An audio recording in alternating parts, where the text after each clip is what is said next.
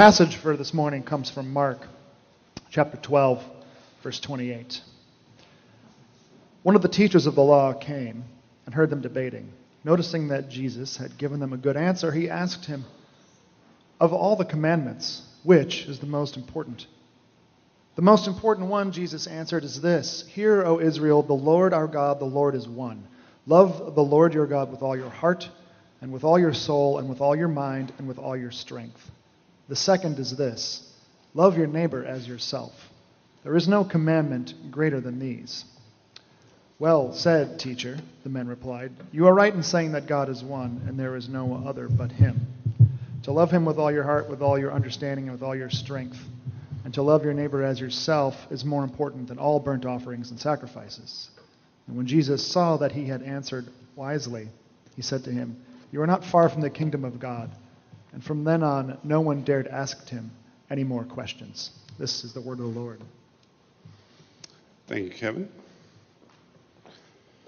We've been looking at the Gospel of Mark, the first and shortest of the four Gospels, Matthew, Mark, Luke, and John, that begin the New Testament. And they tell us about Jesus, about his ministry, about what he said, what he did, how he interacted with people.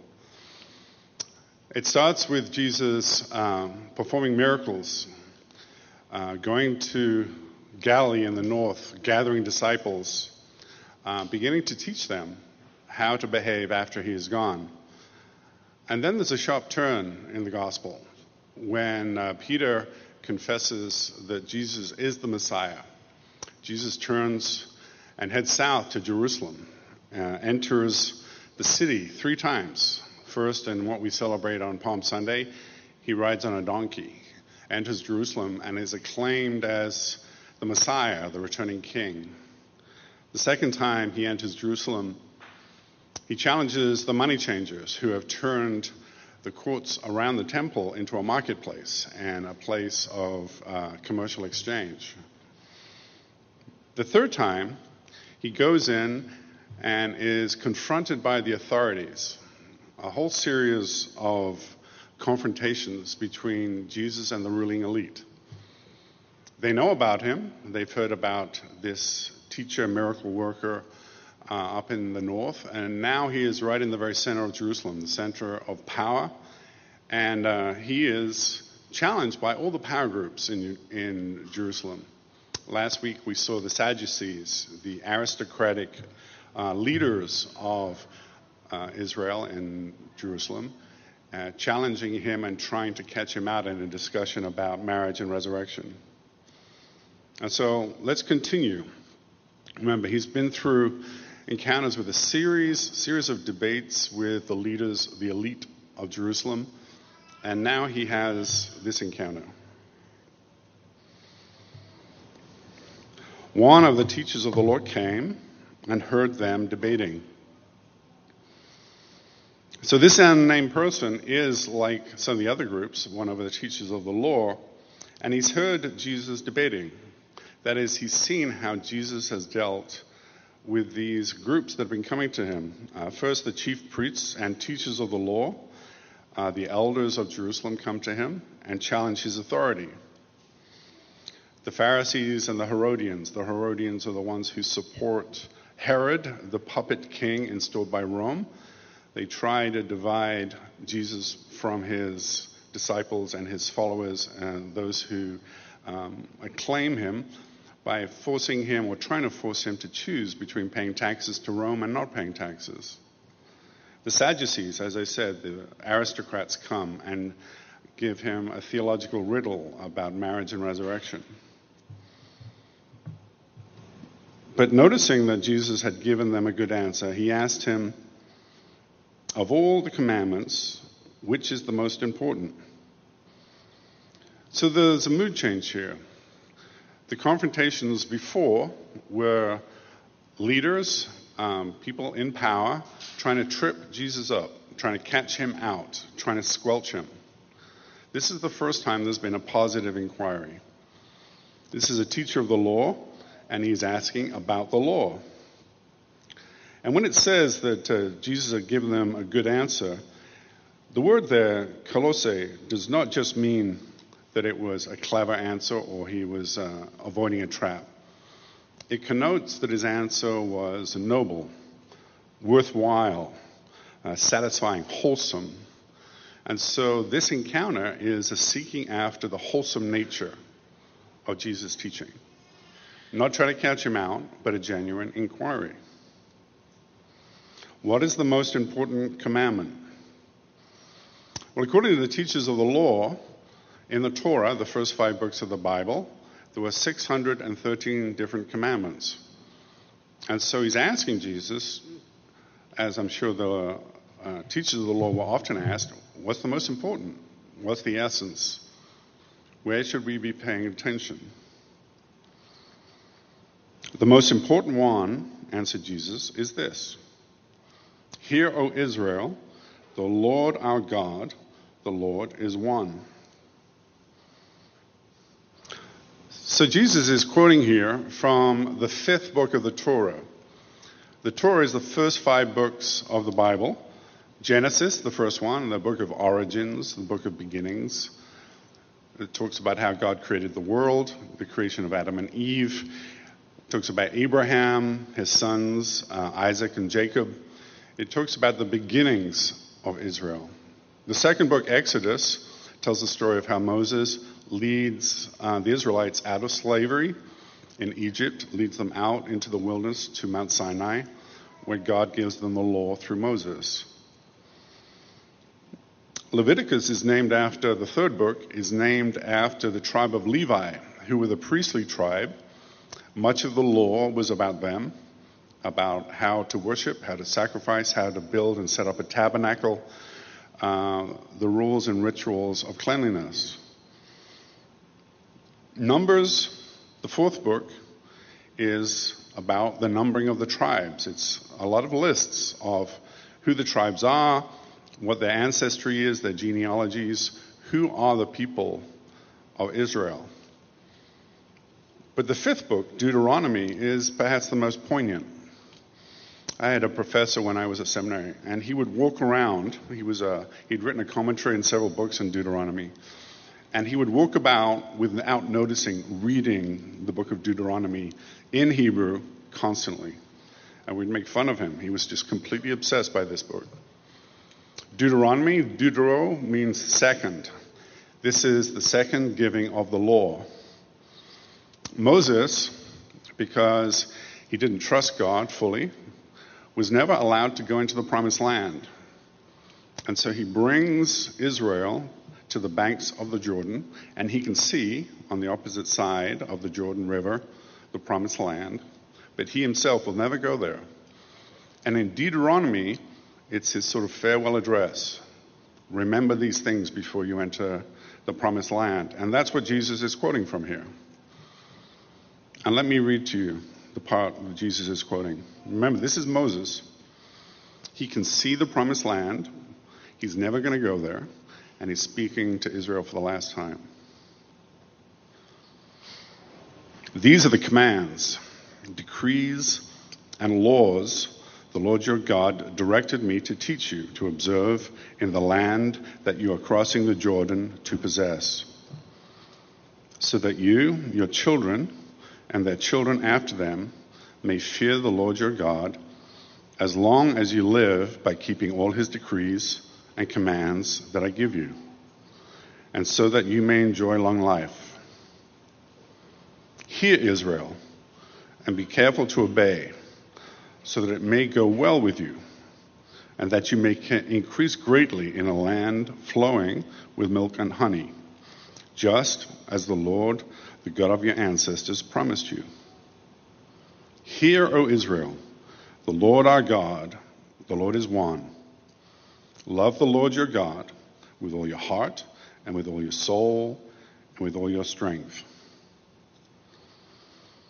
The first part of that, Hear, O Israel, in Hebrew, is Shema Yisrael. And from that, you get the phrase, the Shema. And this is the center of Jewish prayer life. It was expected that every Orthodox Jew said this twice a day, the Shema. Hear, O Lord, hear, O Israel, the Lord our God is one. It was expected to be the center of what you taught your children when you taught them to pray. And by tradition, the Shema was the last thing you said on your deathbed before you died. So by quoting from this, Jesus is putting himself in the mainstream of Judaism. He is saying, I'm no radical. I didn't come to change things. He's grounding what he is teaching in the Torah, in Moses' teaching in Deuteronomy, in the Shema, the heart of Jewish prayer. So this is a way of showing his solidarity with everything that is happening in the law and in the temple in Jerusalem. Love the Lord your God with all your heart and with all your soul and with all your mind and with all your strength. You know, this English word all doesn't do justice. In the original, as Moses spoke it, the word is miad, which is translated muchness, force, abundance, exceedingly. He's not just saying, give God all you have, or your whole heart. He's saying, all the force, all the muchness of your life, your heart, mind, your soul, your strength, give him exceedingly everything that you can be. It's a call to forceful action and love. It is a call to making God the principle, the driving force behind every aspect of your life. It's really a call to the Christian life. Christianity is not just a matter of emotion, although clearly emotion is a big part of our relationship with God. We are called to love God. But notice that Jesus adds with all your mind. That's the only addition he makes to what Moses said. All your heart, and with all your soul, and with all your mind, and with all your strength. We are not just to rest in our relationship with God. We are to pursue it. We are to try to understand it, make sense of it. Just as lovers seek to know everything about their beloved, that should be our attitude to God. In the 11th century in England, a church father, Anselm, he put it this way: the Christian life is faith-seeking understanding. That is the motto of Princeton Seminary, where I went. And it's always underpinned my understanding of my role as a Christian. We don't just hear about Jesus and say, yes, I'm a Christian. Our faith in Jesus, in God, in the Christian life is a beginning. It is a starting point. And we should try to make sense of it in every aspect of our life. We should try to apply it. We should try to make it intelligible to ourselves and others. Faith-seeking understanding. The muchness of your mind, the muchness of your heart, the muchness of your strength, the muchness of your soul. That's Christianity. The second is this: love your neighbor as yourself. There is no commandment greater than these. There's no commandment greater than these. Love God, love your neighbor. The essence of the law, the commandments of God, rules for life. Love God, that's the beginning. Love your neighbor, and that's the Christian life summed up. But what does that mean for us? How should we think about the law? After all, Americans, above all people, reject people telling them what to do. They don't like rules. America is all about freedom, creating your own life, following your own bliss, doing it your way. How should we think about these rules, these commandments, about God telling us how to live? Well, one helpful way that I found to think about it is a particular teacher, a psychologist, Jean Piaget. He pioneered the study of children, how children develop. And don't worry, I'm going to get back to the laws This is stepping stones right here. And he was interested in how do children grow and change? How do you get from helpless, egocentric, needy bundles of chaos to competent, cooperative, social creatures? People who are civilized, who can live with others. What is that process? What does it look like? And he started with children because he thought that children would be a window into how human beings become who they are. And he was particularly interested in the games that children play. Specifically, how, when they get to a certain age, they start to play with others, and they create games in a group, and oftentimes quite complicated games. You need no teacher or parent or adult to tell them how to play. They will just spontaneously start playing out, acting out games, assigning roles, doing different things. And even when these games are very complicated, they know the rules. If someone in the game breaks the rules, there'll be a furious dispute. And if a child continuously breaks the rules, they'll be ostracized. But what Piaget noticed, and this was his insight, if you took an individual child out of that game, even though they know the rules, they could play by the rules, they would be competent in the game. If you tried to ask a child, what are the rules of this game? How do you play this game? What is the law behind this game? The child couldn't say. They couldn't explain. The concept of rules wasn't even present to them. They had fully internalized these implicit ways of behaving, the law, the rules, but they couldn't explain them. They couldn't codify them. They couldn't even talk about them. And so Piaget, his insight was that rules don't create games or societies or law. It is playing the game that creates the rules. Rules, law, are an emergent feature of social beings. When you play, when you interact with others, you quickly learn what's acceptable and what's not. And so learning to play a game is part of the socialization process. And Piaget theorized that this was the basis for all human tribes, societies, cultures.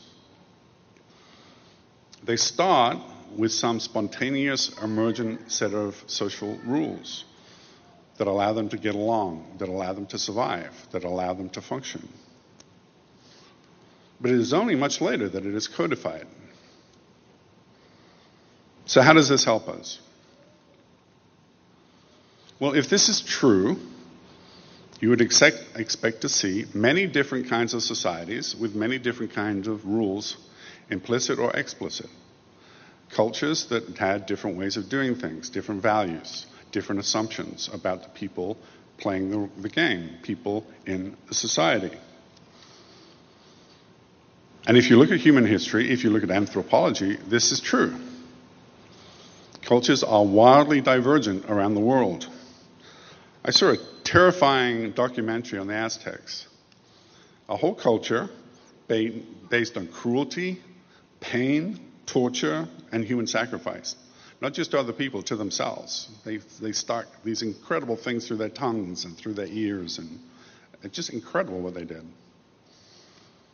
Tribes that base their whole rituals of society on being cannibals and eating people ceremonially. The tribes around Israel worshipped Molech, and to guarantee a good crop, you would sacrifice your child by throwing a child in a fire dedicated to Molech, or into a hot pot, a red-hot iron pot. Throw your kid in there, you don't have to worry about your crops. Eskimos and Native Americans would leave the sick and the old behind when they moved camp.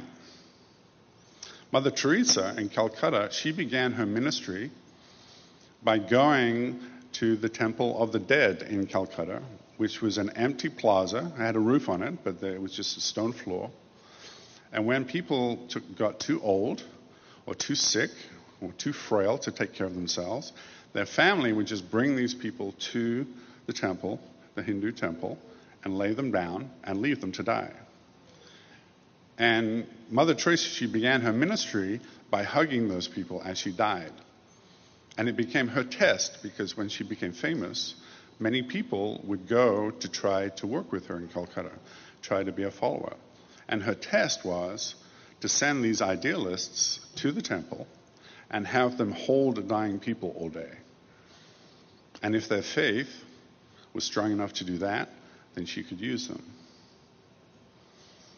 There are all kinds of different cultures that arise with different values, different assumptions, different rules that emerge out of how they've survived, except for Israel. It is the only society that went straight from a slave rabble. You remember they were slaves in Egypt for hundreds of years. Moses led them out, this disorganized slave rabble.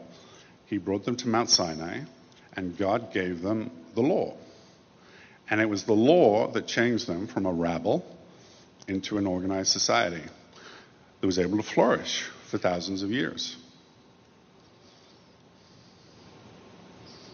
Slave to a functional society because God intervened. Because God knew what a people should look like. These rules did not emerge. They were not spontaneous. They were not something that they discovered. They came down from a mountain, Mount Sinai. Moses gave them as God's law to the people, and the people organized themselves into tribes, centered themselves around the Ark of the Covenant. The Lord told them how to live together, how to settle disputes together, how to eat, what to wear, how to move, how to interact with the cultures around them. And it was very successful.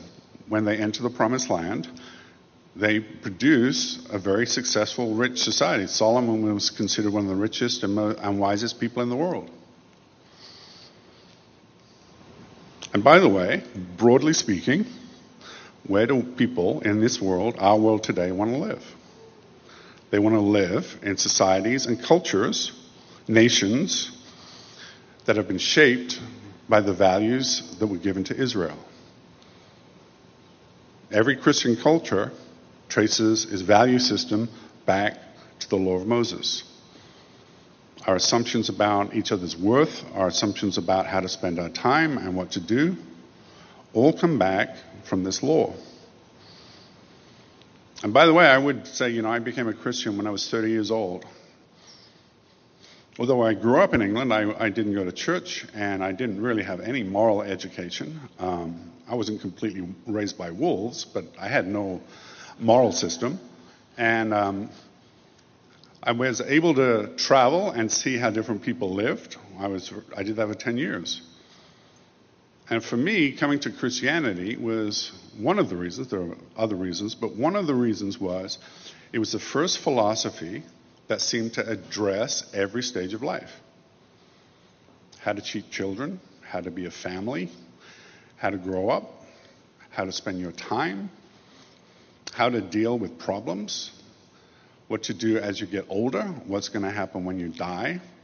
It has a lifestyle that is appropriate for young people and middle-aged people and old people and even older people.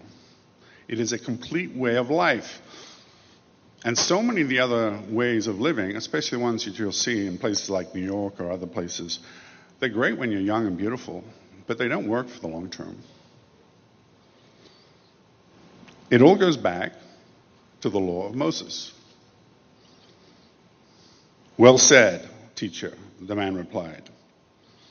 You are right in saying that God is one and there is no other but him.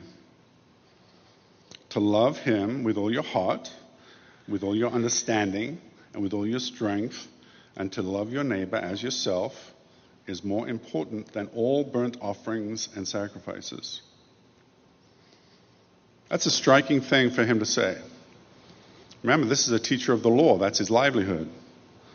He's rejecting or demoting the value of all the burnt offerings at the temple, the sacrifices, the priestly system, Passover, the whole professional cast of teachers and priests and teachers of the law, Sadducees. He's saying none of that is important. These things make up the bulk of the law that Moses gave Israel, but they don't capture the purpose of the law. What is the purpose of the law? To love God and to love each other. It'll create a good society, it'll create wholesome people, but more importantly, it'll allow us to be in relationship with God. That is the essence of the law. When Jesus saw that he had answered wisely, he said to him, "You are not far from the kingdom of God." And from then on, no one dared ask him any questions. Some of you were here at the beginning of this sermon series. Do you remember back chapter 1 of the Gospel of Mark, how it began? It begins with Jesus getting baptized. He's then tempted in the desert. And then we read this. So baptism, temptation, and then Jesus went into Galilee, north of Israel, proclaiming the good news of God. The time has come, he said. The kingdom of God has come near. Repent and believe the good news. The gospel, the essence of the gospel, is that the kingdom of God is here, is near. Well, how has it come near? Through Jesus. Jesus is the returning king. Jesus is Lord, the Messiah. And when you repent of your old allegiances, your old ways of life, and crown him Lord of your life, acknowledge him as your Lord, you become part of his kingdom. That's what it means to become a Christian. You are not far from the kingdom of God. I wonder if Jesus had a smile on his face when he said that. He doesn't say, but this was a positive enough encounter. Man is right there in front of him, right? And what is Jesus saying? The kingdom is right here. It's near to you. Now, it's near in the sense that this man understands the meaning of the law. He understands God's love and love of others. But also, right there, standing in front of him, is the Lord, is the King, is the creator of all things. He's speaking to him. He could touch him. He could kiss him on the cheek if he wanted to. He's right there. But what's missing? He's so near, and yet something is missing. He needs to repent. Repent and believe the good news. The kingdom of God has come near.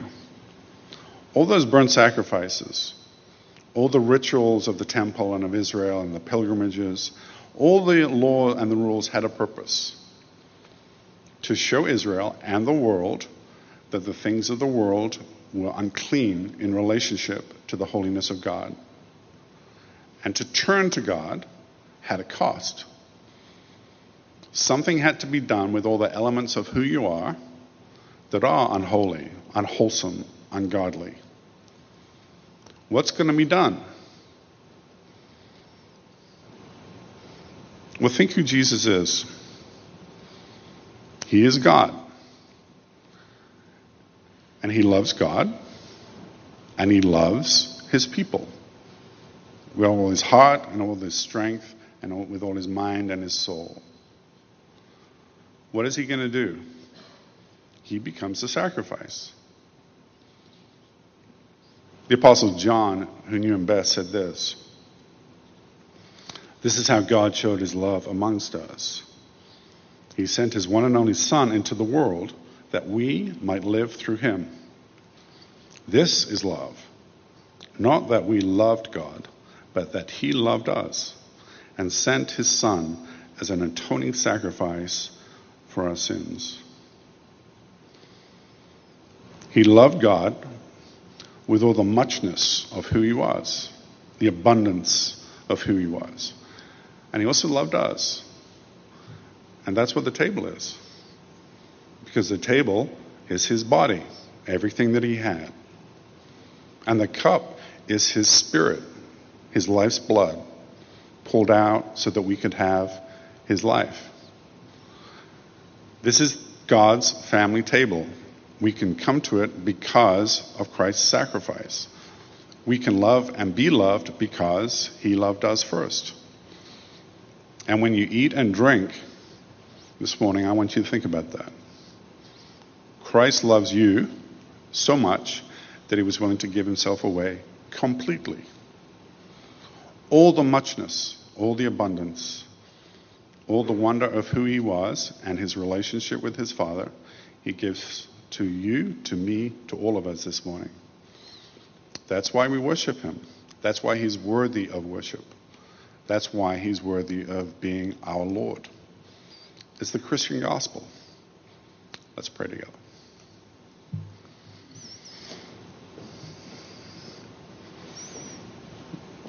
Father, we thank you that through Christ, you have brought your love into the dark places of hatred in the world.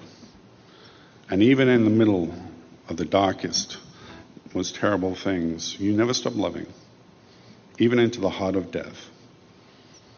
Lord, we thank you that you first loved us. Help us to turn to you now, to repent, in faith, to call you Lord, to trust in your goodness for us. We pray for that in Jesus' name. Amen.